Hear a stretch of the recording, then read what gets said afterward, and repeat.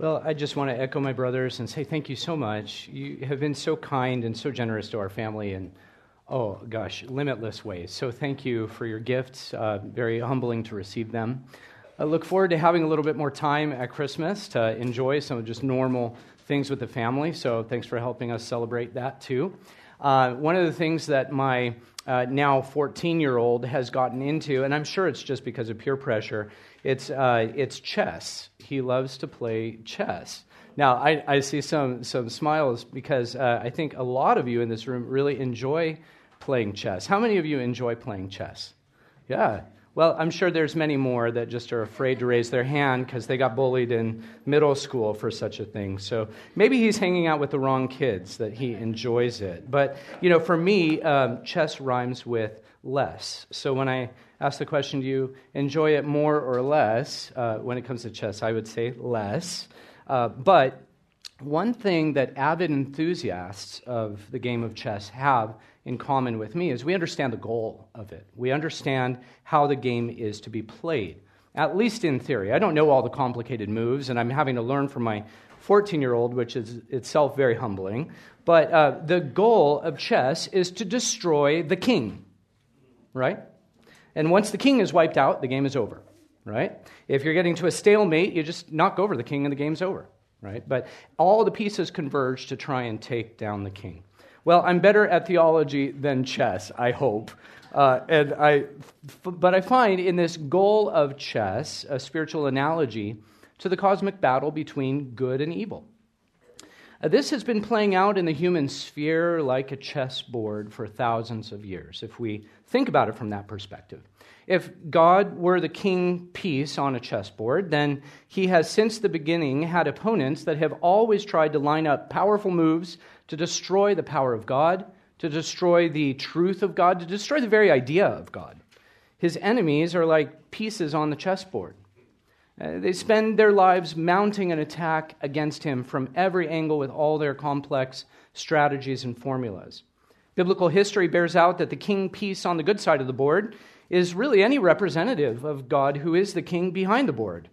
He sovereignly superintends the entire game, and his representatives are always under attack from the opposing side. Isn't that correct?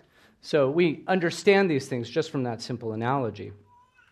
So the goal of God's enemy is always to destroy the king, and if he can't get to the king behind the board, then he's going to destroy the people that represent him, maybe the king piece itself. In any given scenario, that's us. That's believers of all time. That's the people of God. That's the family of God. Well, when we get to these final chapters of this minor prophet Zechariah, we get to chapters 12, 13, and 14, and we're in 12 now.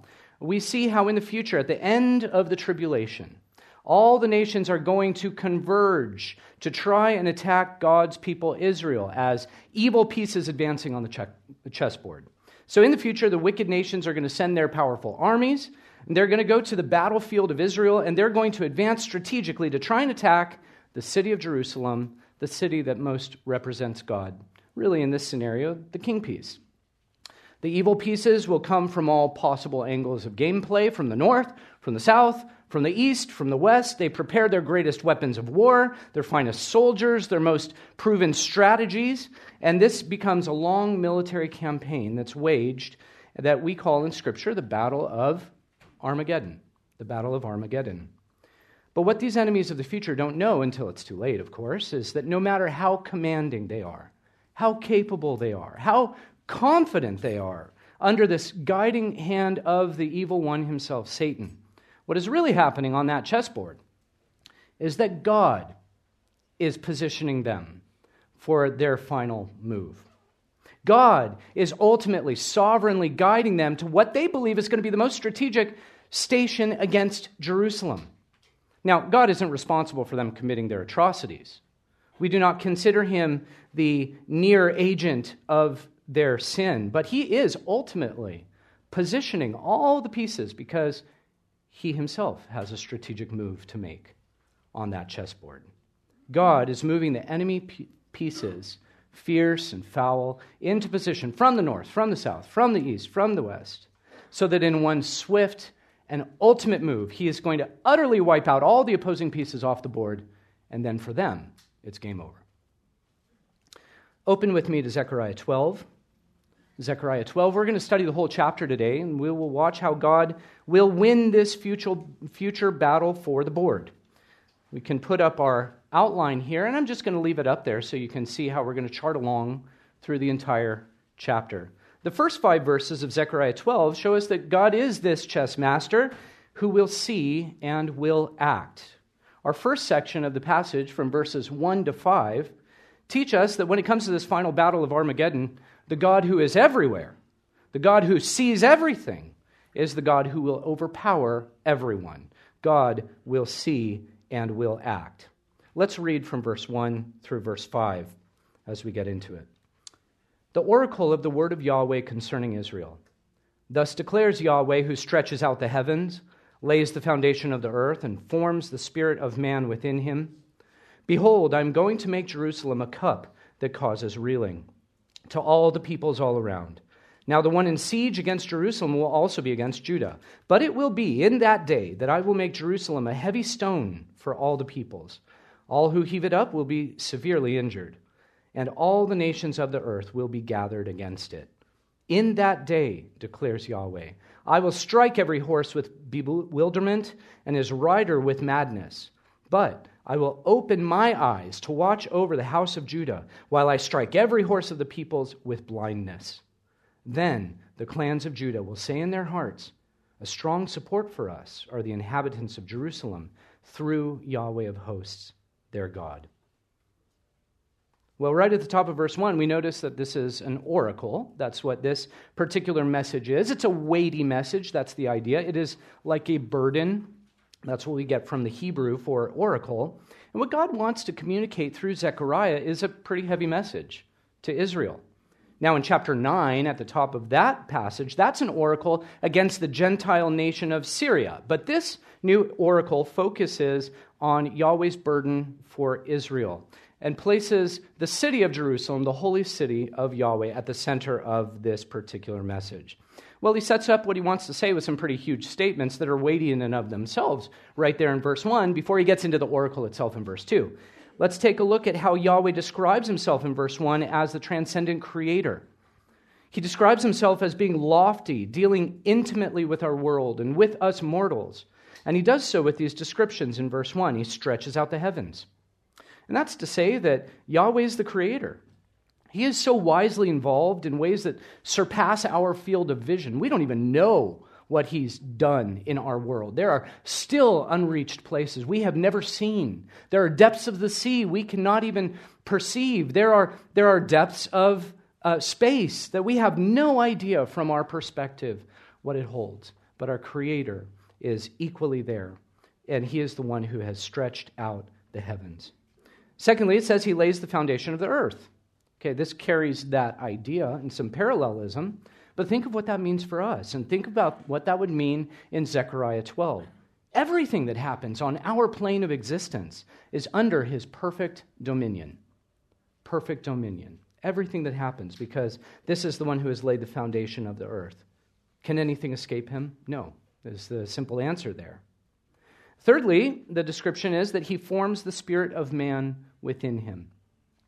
Well, think of what that really means. The Creator who has created us as this complex or dynamic unity of body and soul or spirit. He knows all people intimately because he has made them, woven them in a material and immaterial way, body and soul or spirit. And he's formed them in his image because we have this spirit within us. This is an intimate knowledge that God has even of the depths of the human heart. So as this burdensome message starts to roll out, God starts off with a bang. He wants his people to know that they don't have anything to fear today or in the future. It's all under his guidance. And that's what we need to know. This is God beyond the chessboard who has not taken his eyes off of it. Now, if you're wondering about the timing of when this oracle is going to come to fruition, you can see that just skipping down into verse 3. Just for a moment, you'll see that phrase, in that day, and that gives us the time frame. You saw it also in a later verse too. The phrase refers to the day of the Lord, or the day of Yahweh, when he will return to earth to establish his righteous rule over the whole world from Jerusalem. This is that day. It's a common expression that the prophets use to refer to a future time, specifically when God is going to pour out his wrath against the world. Now, going back up to verse 2, let's take a look at what this burdensome message actually says.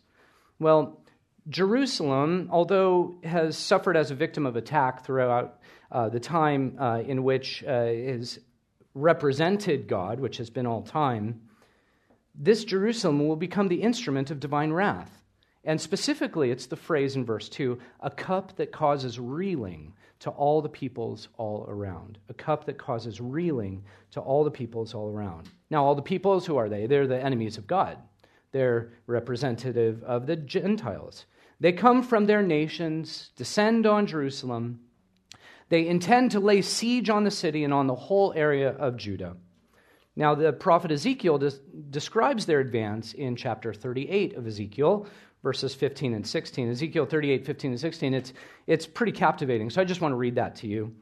You will come from your place out of the remotest parts of the north, you and numerous peoples with you, all of them riding on horses, a great assembly and a numerous military force, and you will come up against my people Israel like a cloud to cover the land.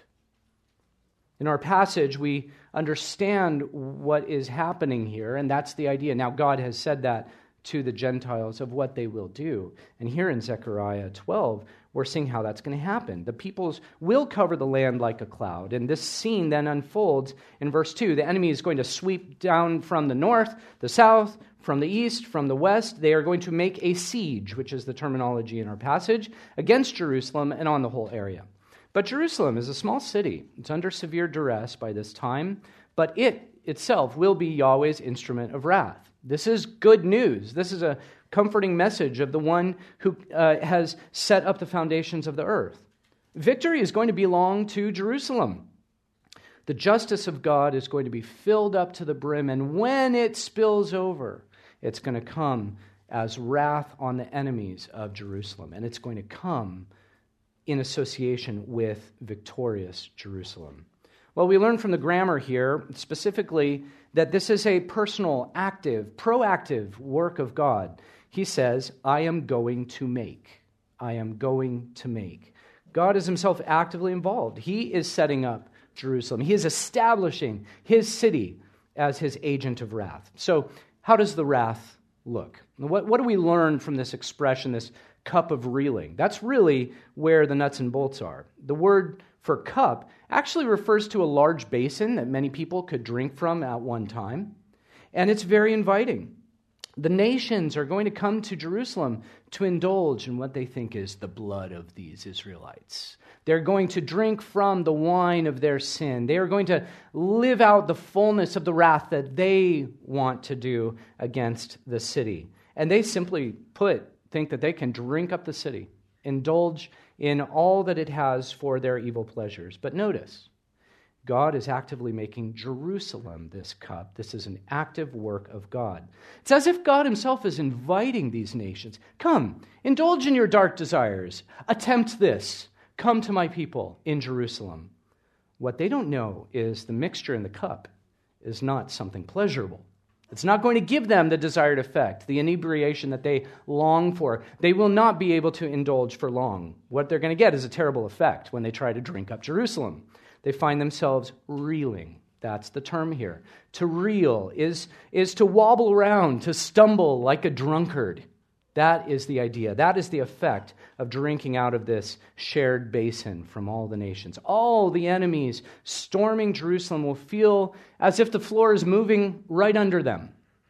And in fact, that wobbly feeling, this reeling effect, seems to also match another passage in Ezekiel, Ezekiel 38. Let me just read a few phrases from Ezekiel 38 from 19 to 23, that area there. It says in 19, in my zeal and in my blazing fury I have spoken that on that day there will surely be a great earthquake in the land of Israel. All the men who are on the face of the earth will quake at my presence. The mountains also will be pulled down, the steep pathways will fall, and every wall will fall to the earth. And I will call for a sword against him on all my mountains, declares Lord Yahweh. Every man's sword will be against his brother.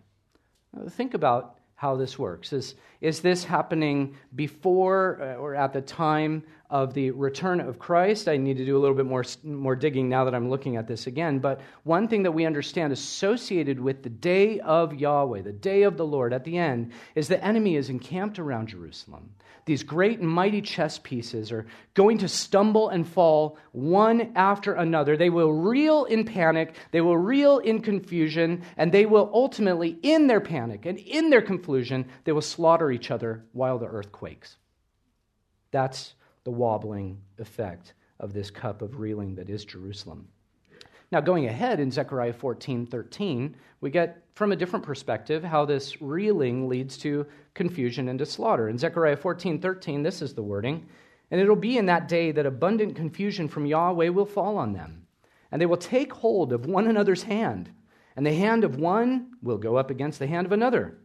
What an image! What an image! The enemy is so confused and so distraught with stumbling, and in their panic, they will grab on to one another to hold themselves up. But of course, they're confused also of where the target is. And if you've been through an earthquake, you understand that down can feel like up. One end of the house to get out of feels like it takes forever if you've got stairs or you've got somebody to pull out of another room. These are the types of feelings that we may have had, especially in Los Angeles, if you went through a couple of the big earthquakes. But in this confusion as to where the target is, what do? They destroy each other. They grab onto each other, and that becomes their downfall. And so it is. With the Lord's earth-shattering help, the city of Jerusalem is going to be viewed as the center of global victory. Amen. Praise the Lord for that. What comfort for the readers. What comfort for us. Now, verse 3 states that Jerusalem is unmovable, even by the strongest warriors. So in the midst of all of this chaos, all of this upheaval, Israel will be made a heavy stone for all the peoples.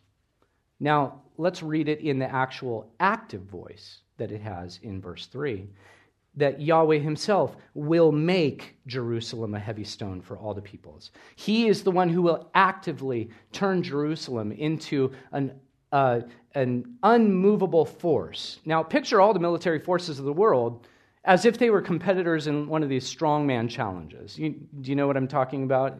You might want to check this out. It's just really funny stuff, but it's pretty serious. Big, burly men that pull trucks with their chins.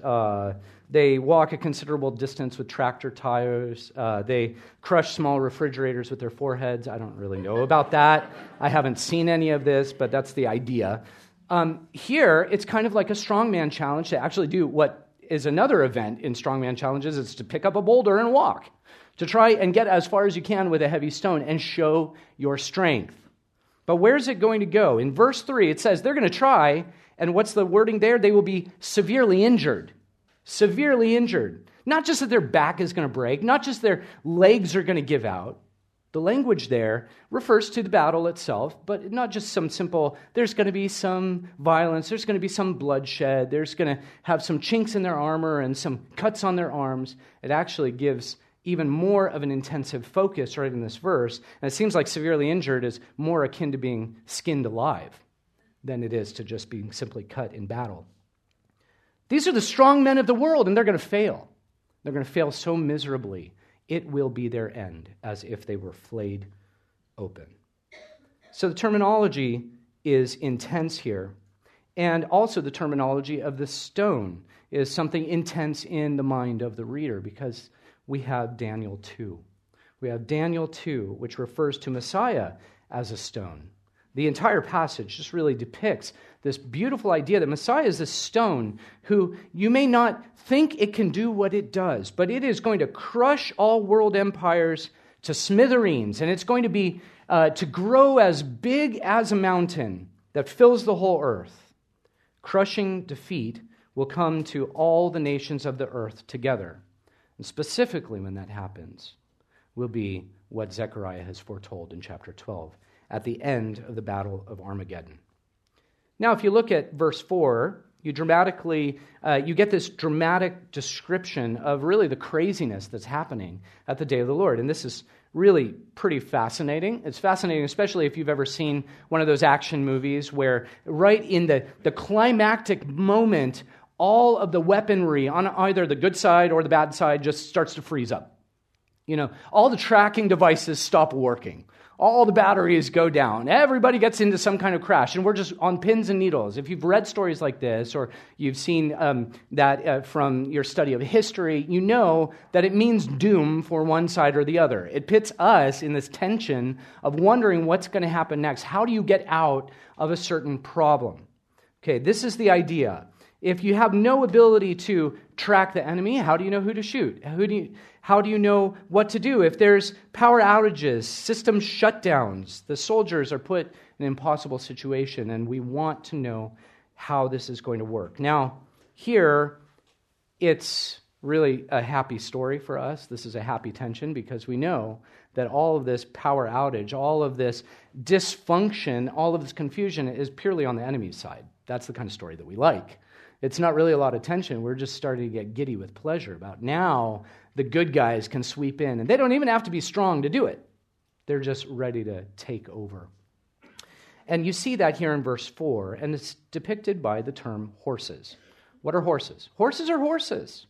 But when we deal with prophetic prophecy and predictive prophecy, it is possible that it means something else that's also literal. We don't just symbolize it away, allegorize it as if horses just is some representation of God being strong. No, it's machinery of war in some way, in some future age, but they could also just be horses. If you think about through the tribulation, all of the cataclysmic events that happen, there's going to be so much dysfunction that maybe that's all they have left. Actually living, breathing weapons of war, just like in the olden days.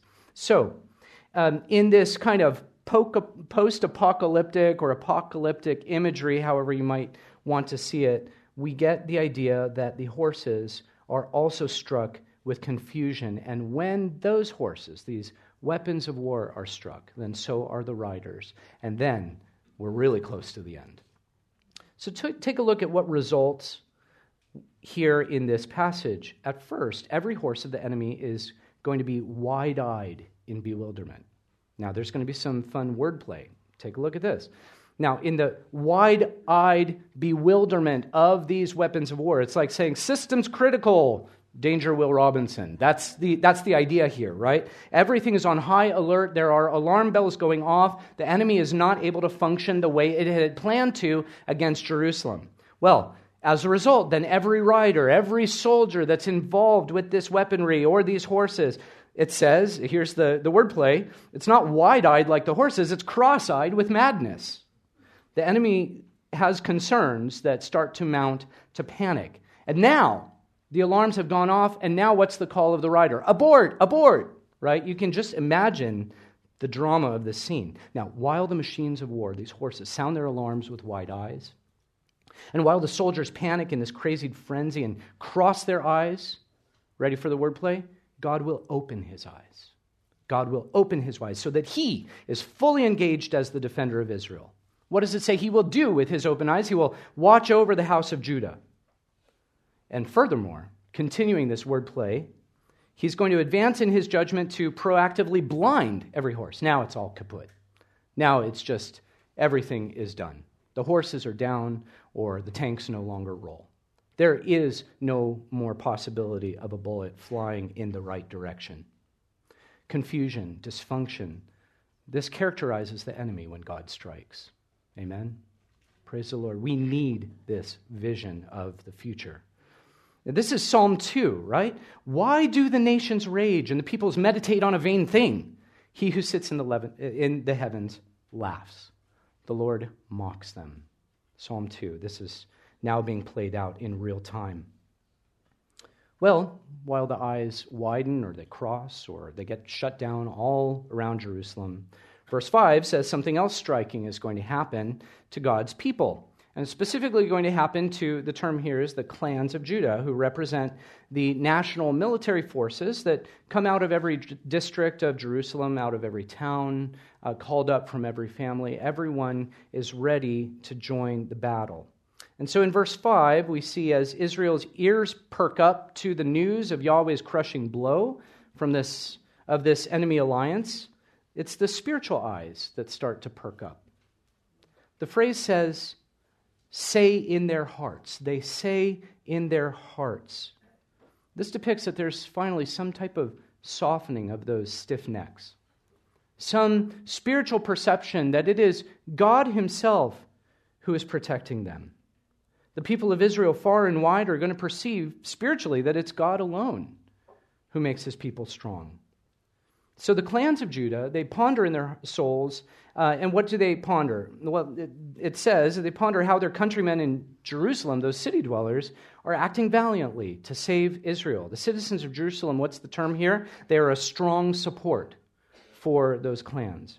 These clansmen recognize that the strongest support they receive, though, isn't just from those who dwell in the city, those who go to the markets, those that are involved in politics, those that in some way are part of the decisions of how to react to these war times, how to get together some shelters. No, they are a strong support through Yahweh of hosts. Do you see that language in there? This is deep theology in real practice. Behind the scenes, operating these incredible acts is Yahweh of hosts. So what you see here is the heart is starting to meld. It's starting to soften, to turn into something that it previously wasn't. We see in God's providence that these people, they're being humbled enough to at least admit that God is the true deliverer here. God is the one who, far beyond any helper like the countrymen in Israel who are a strong support, it is God who is doing it through them. Behind the scenes, off the chessboard, they start to understand that there are divine hands. Now, across Judah, the people are connecting theological truths to this practical sphere. We're starting to see this, the stiff neck maybe start to loosen here. Really exciting to just watch all of these developments, both in physical deliverance and now these inklings of spiritual developments that will lead to their delivery. So that moves us into the next section of the passage, and we can see that there's really not just this personal expression that's starting to emerge from Judah, but there's the personal promise of God. And he really wants to rest his case that for all that remains of the battle, God himself will be the defender and the destroyer. God will defend and destroy. So the other way to say that is that God's going to defend who? Jerusalem. He's going to destroy who? The enemies of Jerusalem. Now we see all the chess pieces start to get wiped out. And so let's read verses 6 to 9 together. In that day I will make the clans of Judah like a fiery laver among pieces of wood, and a fiery torch among sheaves. So they will consume on the right hand and on the left all the surrounding peoples, while Jerusalem will again be inhabited in its own place, in Jerusalem. Yahweh also will save the tents of Judah first, so that the glory of the house of David and the glory of the inhabitants of Jerusalem will not be magnified above Judah. In that day, Yahweh will defend the inhabitants of Jerusalem, and the one who stumbles among them in that day will be like David, and the house of David will be like God, like the angel of Yahweh before them. And it will be in that day that I will seek to destroy all the nations that come against Jerusalem. Take a look at verse 6. Destruction will come from the clans of Judah when they send out their national military from all of their districts. They put together their forces, and it wouldn't seem like it, but it is enough to totally crush all their enemies. Now, the main idea is that God is going to finish out the rest of the Battle of Armageddon, but he's going to use this military so that it all happens by his design through the clans of Judah. Imagine that. Limited resources, total duress, so much strain on them by this point for those few that have, relatively few that have survived the tribulation. And here They're going to be vanquishing the armed forces of the superpowers of the world? It seems impossible. Well, what really stands out is that God's going to do it, but he's going to involve his people in order to honor them as the victors, to recognize them as the ones who are involved in this conquest, in this conquering. It is really him doing the work, of course, but victory then is theirs to celebrate. And he repeats this little phrase that helps us understand that victory is a sure thing. What does he say? I will make. I will make. Again, this is God proactively choosing to establish his people to do extraordinary things in battle. Now, we don't know exactly how these Israeli forces are going to go about winning the war, apart from what we've already seen of just total chaos and system breakdown. But we are given some descriptions about the extent of their success. And you see that here in the verse. God will establish them like what? A fiery laver over pieces of wood and a fiery torch among sheaves. What's a fiery laver? Well, it's just a fire pot full of hot coals. It's used to start a fire. And it is so intense in its heat that it would quickly start a fire on any kind of kindling.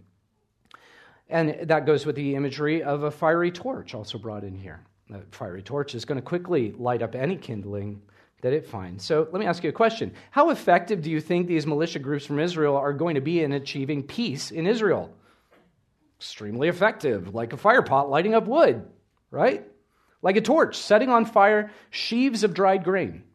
This is the imagery that is used to show it's immediate. It's total consummation of the enemy.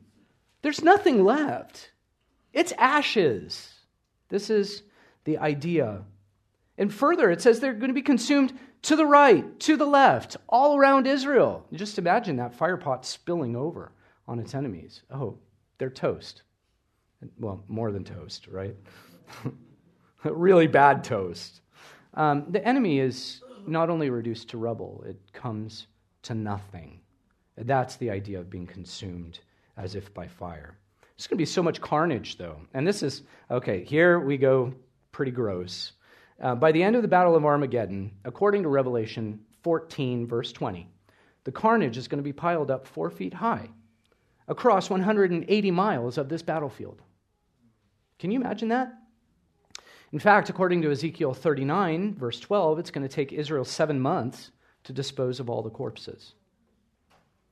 Well, notice that in the midst of such wide-sweeping devastation, verse 6 assures us in our passage that the city of Jerusalem is not going to be reduced to rubble. They are not going to be destroyed. In fact, Israel is going to be spared, Jerusalem is going to be spared, and Jerusalem will be inhabited again. And the expression is right where it sits, in its own place. Notice the emphasis there. Jerusalem is safe and sound. There's not even need to move its capital city in order to avoid all the fallout around them, the stinking mess. That's all happened outside. They don't have to build up from scratch. It's not one of those cities, like when I traveled to Berlin, that's half old, half new, because of where all the bombs landed, and you can see exactly the outline of it by the new glass buildings. That's not true of Jerusalem. It's as if nothing were to have happened at all to the city and to all who dwell in it. Can you imagine such comfort that comes from this vision of security? That's a God who defends and destroys. Now, with all this focus on the city and its inhabitants, you could raise an objection from somewhere else in Israel, right? What about the rest of the people that live outside of the city that have to deal with this 4-foot-high mess or all of the fallout that comes from this leveling of consuming fire? Well, they don't live in Jerusalem. They are fighting, just for Jerusalem to be safe? That doesn't seem to fit. It's the clans of Judah that have sent their young people, that have all fought, and they represent everybody. So, what do they get in the end? Well, to that, we get verse 7. We get a comforting word there, that all Judah will be equal in receiving the benefits of their victory. And the expression here is talking about salvation, this equality of salvation, of deliverance, from this Battle of Armageddon. Notice the descriptions here and the categories of people. First, it says the tents of Judah will be saved. The tents of Judah will be saved first. Now, that's a unique expression, and we haven't seen it yet in the passage. And what does it refer to? The tents of Judah are just the common, ordinary townsfolk. Those that didn't even go to war. Those that had no proactive activity to help Israel in all of this time. They're regular folks, no strategic use in fighting the enemy. And those are the ones that God will save first. It's a beautiful, almost reversal to show equality. It's an emphasis that he puts on all of his people because he knows how to value people. He knows the worth and the dignity of each person that is his. He loves his people. They're all valuable in his sight, and so he starts there. Notice that salvation also comes to the house of David. The house of David is regarded as glorious.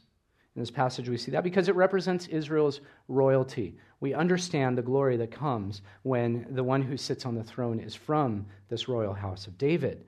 But David's family isn't of any greater honor to God than the common people of the land, and that's why it comes second.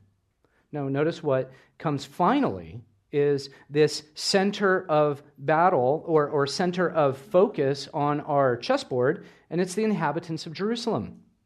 Of course, they will enjoy the glories of Messiah's holy city to all effect, but in God's eyes, they're no more special than the tents of Judah.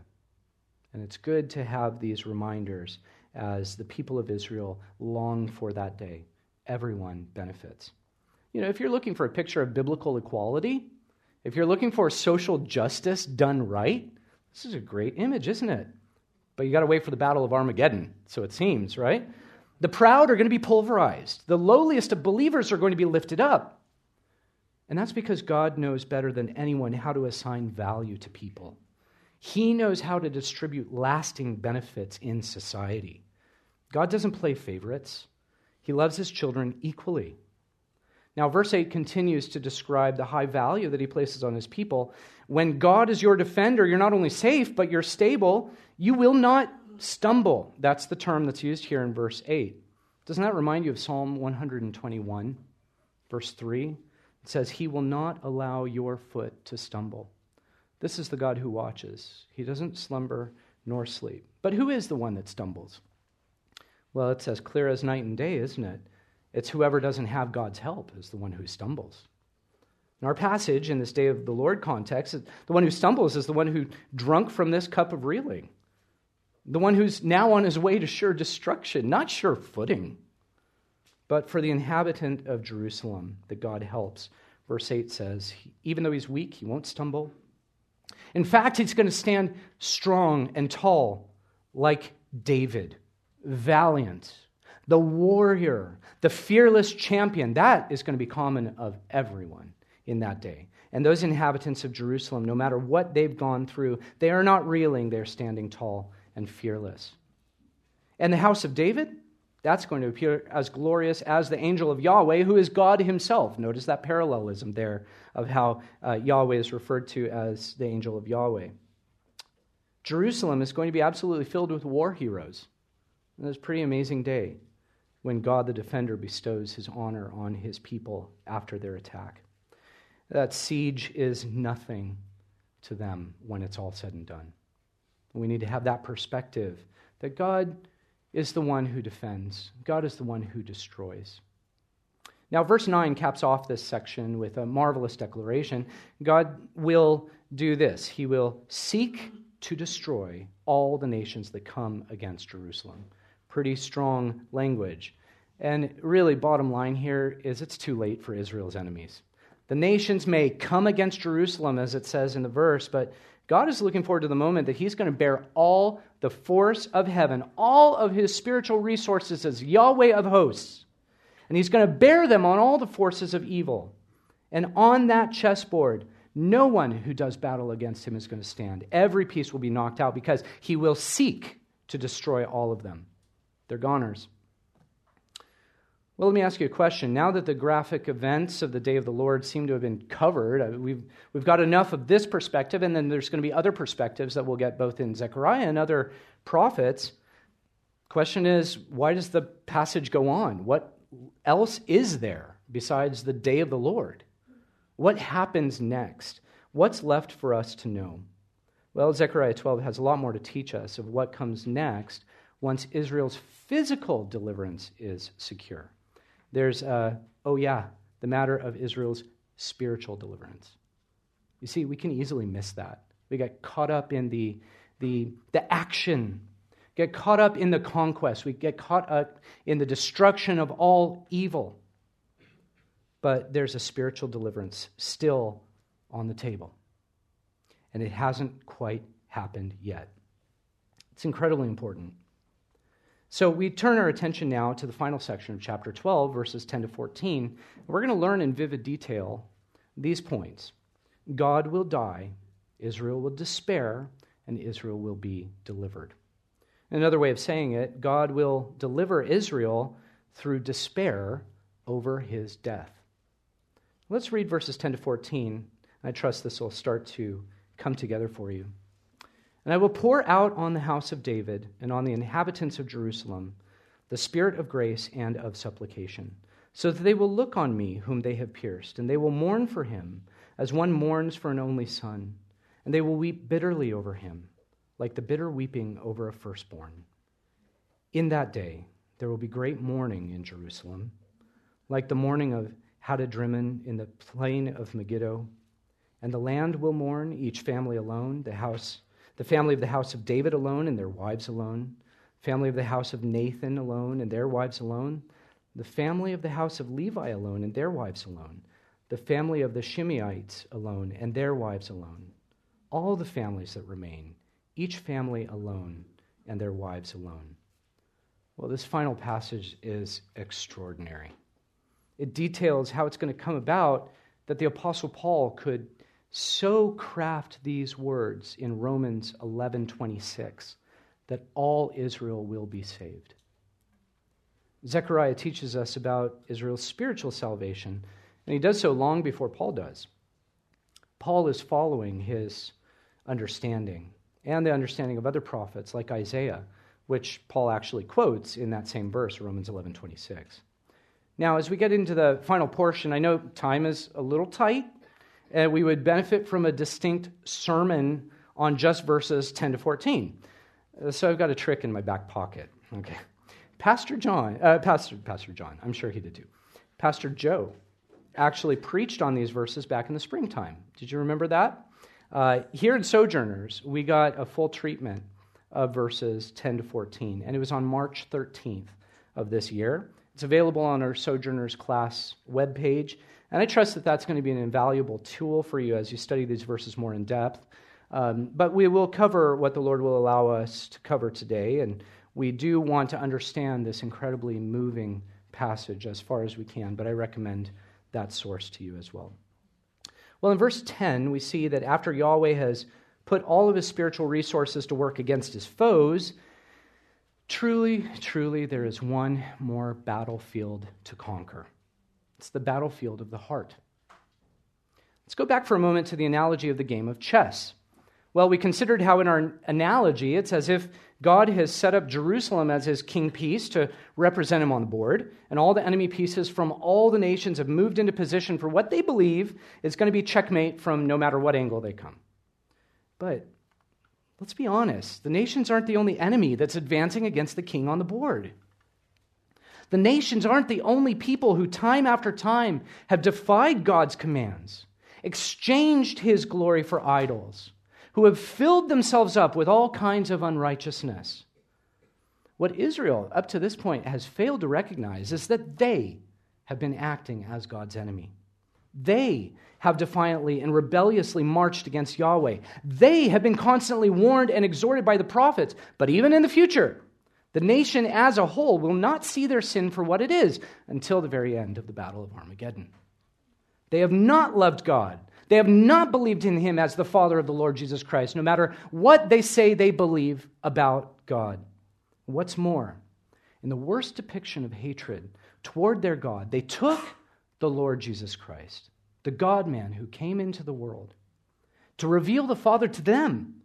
And in the words of Peter in Acts 2:23, They nailed him to a cross by the hands of lawless men and put him to death. So Zechariah's readers should be asking themselves this question: who is it that's advancing on the chessboard in order to destroy the king who lives beyond the board? Who is it, really, that is the enemy of God here? It's every member of the house of David, every citizen of Israel, every commoner in the tents of Judah, everyone, that is, who has not yet repented of his or her love of self and hatred of God. Now, that's quite a reality and quite a conundrum, isn't it? Because after Yahweh conquers all his enemies from the nations, he still has to deal with the enemies within his own camp. But that's where this old adage rings true here. The best way to destroy your enemy is how? Make a friend out of him.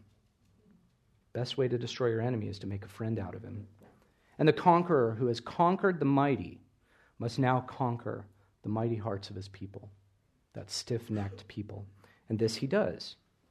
This conquering is ultimate spiritual deliverance, and that's exactly what Israel needs. They are about to receive national spiritual deliverance right before Messiah returns to judge the world. Verse 10 lays out some important statements, and we just want to observe these about how God is going to conquer the rebel hearts of his people in verse 10. And you'll find these ideas in Pastor Joe's sermon as well. First, God delivers sinners through the death of God. Notice that God takes the initiative here to draw his people to himself by changing their hearts. God, the Holy Spirit, here in this passage is called by this elongated title in two parts, the Spirit of grace and of supplication. And it says that the Father, in these terms, pours out this Spirit on the citizens of Jerusalem so that they'll repent of their sins. Now we get depictions of this prophetically from Joel 2:28 and Ezekiel 39:29. They use this language of pouring out the Spirit to describe when the new covenant will finally establish itself in the hearts of all Israel so that they will be established as loyal covenant followers of their covenant God. So this image of pouring out, what is that like? It's like taking a big bucket of water and pouring it into some kind of space and unlimitedly so that it just fills up every volume that there could possibly be. Is there any corner of some type of container that you pour water into that isn't going to get wet? Is there any crack that water won't go into? Is there any crevice where the water will not so impregnate it that it leaks out the other side? When we talk about the Holy Spirit of grace and supplication being poured out to Israel, we're talking about in every possible direction for all of Israel so that all Israel will be saved. It's an all-consuming, total filling for God's people in that future day. No matter if they're from the ruling class of David, or just city dwellers in Jerusalem, or from the tents. Verse 10 describes this pouring out as grace. It's a gift of grace. It's the first term of this divine title, this Spirit of grace. And the Holy Spirit gives grace so that people might be saved. This is the picture of regeneration. Nicodemus in John 3 has to contend with this water image of the new covenant, this rebirth, this being spiritually reborn.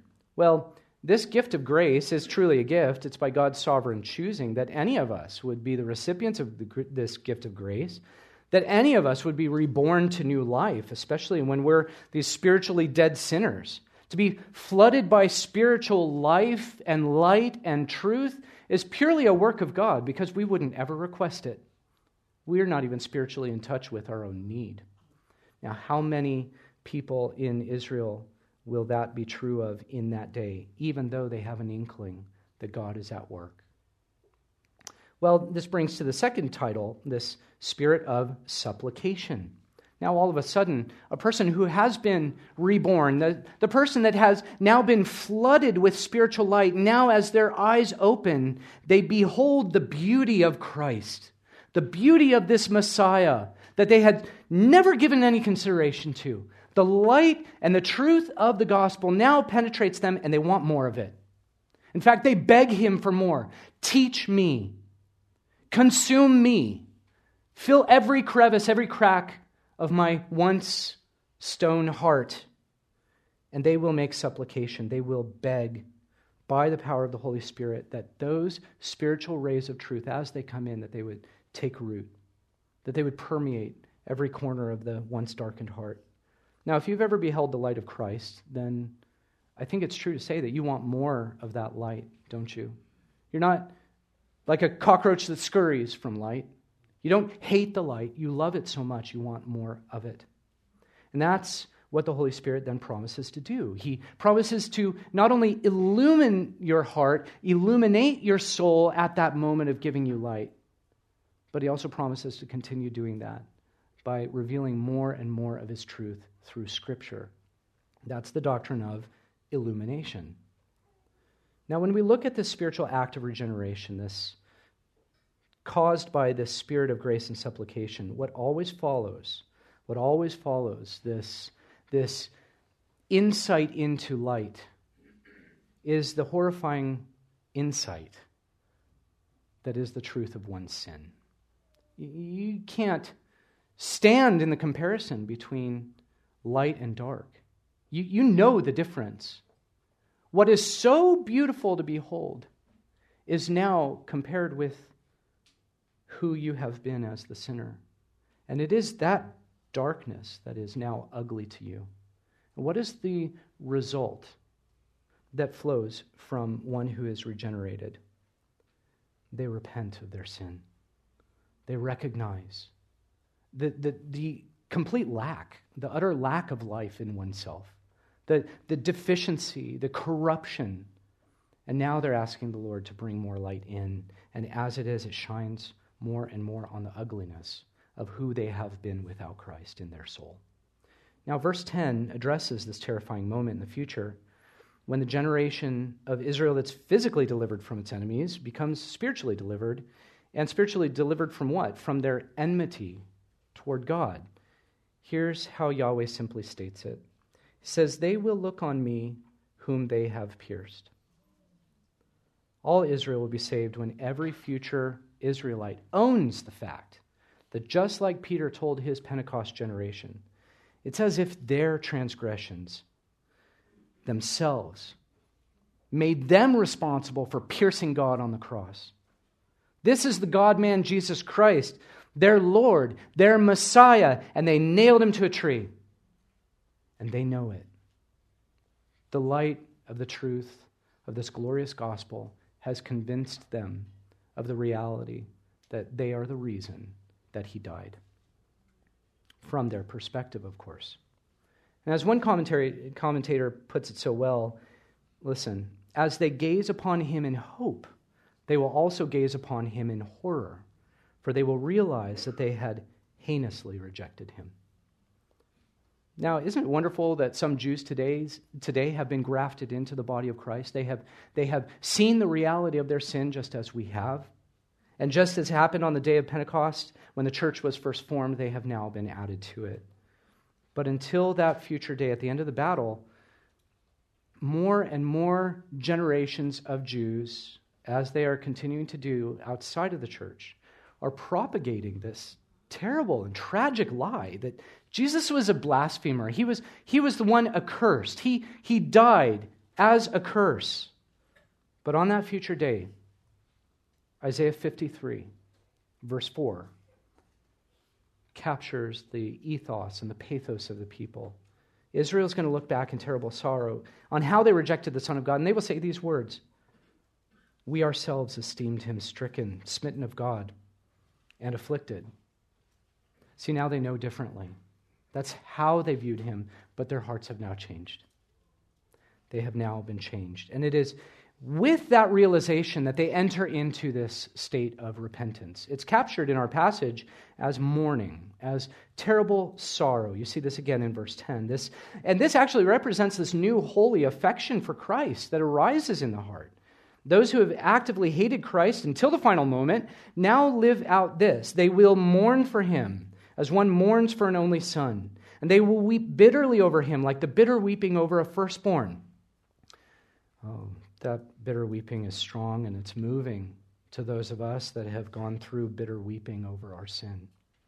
This is a tender emotion that strikes us profoundly if we stop and think about it.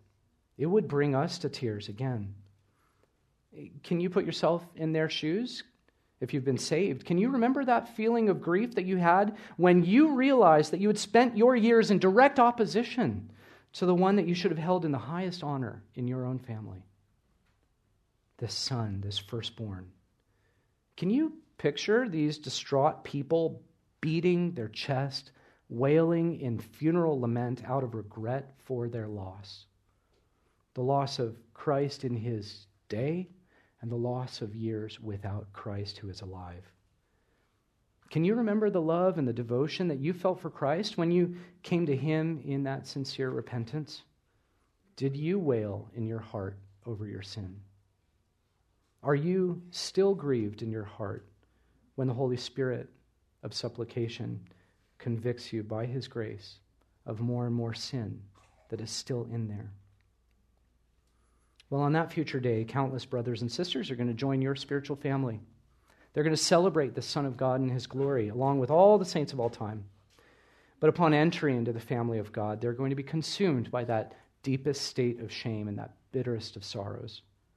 It's as if they, out of wickedness, not out of ignorance, killed the one they love, the firstborn, the one who is of supreme value to the family. Now, in the following passages, we understand from verse 11 on, just in this passage, that this mourning it's compared in verse 11 to the time of mourning when all Israel rallied together to give public lament, to share their grief over the death of a righteous king in his time, King Josiah. So you have this expression of Hadradrimmon when King Josiah died at Megiddo. And the story is found in 2 Chronicles 35, 2 Kings 23. This lament was national. It was to be perpetual. It was an ongoing thing because of the loss of a good king. And so it had a ceremonial function, but it was certainly widespread. Well, mourning in our passage is cited 11 times. That term occurs so often here. Everyone mourns. Well, here's the thing, though. Why this emphasis on mourning, and why in the way that it gives us? Because it's actually different than how it was for Josiah. It's more profound, it's more intense, and it's more personal. You know it's real grief and not ceremony when families mourn in private, when you're crying in your back room, when you're hiding in the bathroom to wail at a loss. That's real, sincere grief, isn't it? It's not just some public ceremonial dirge.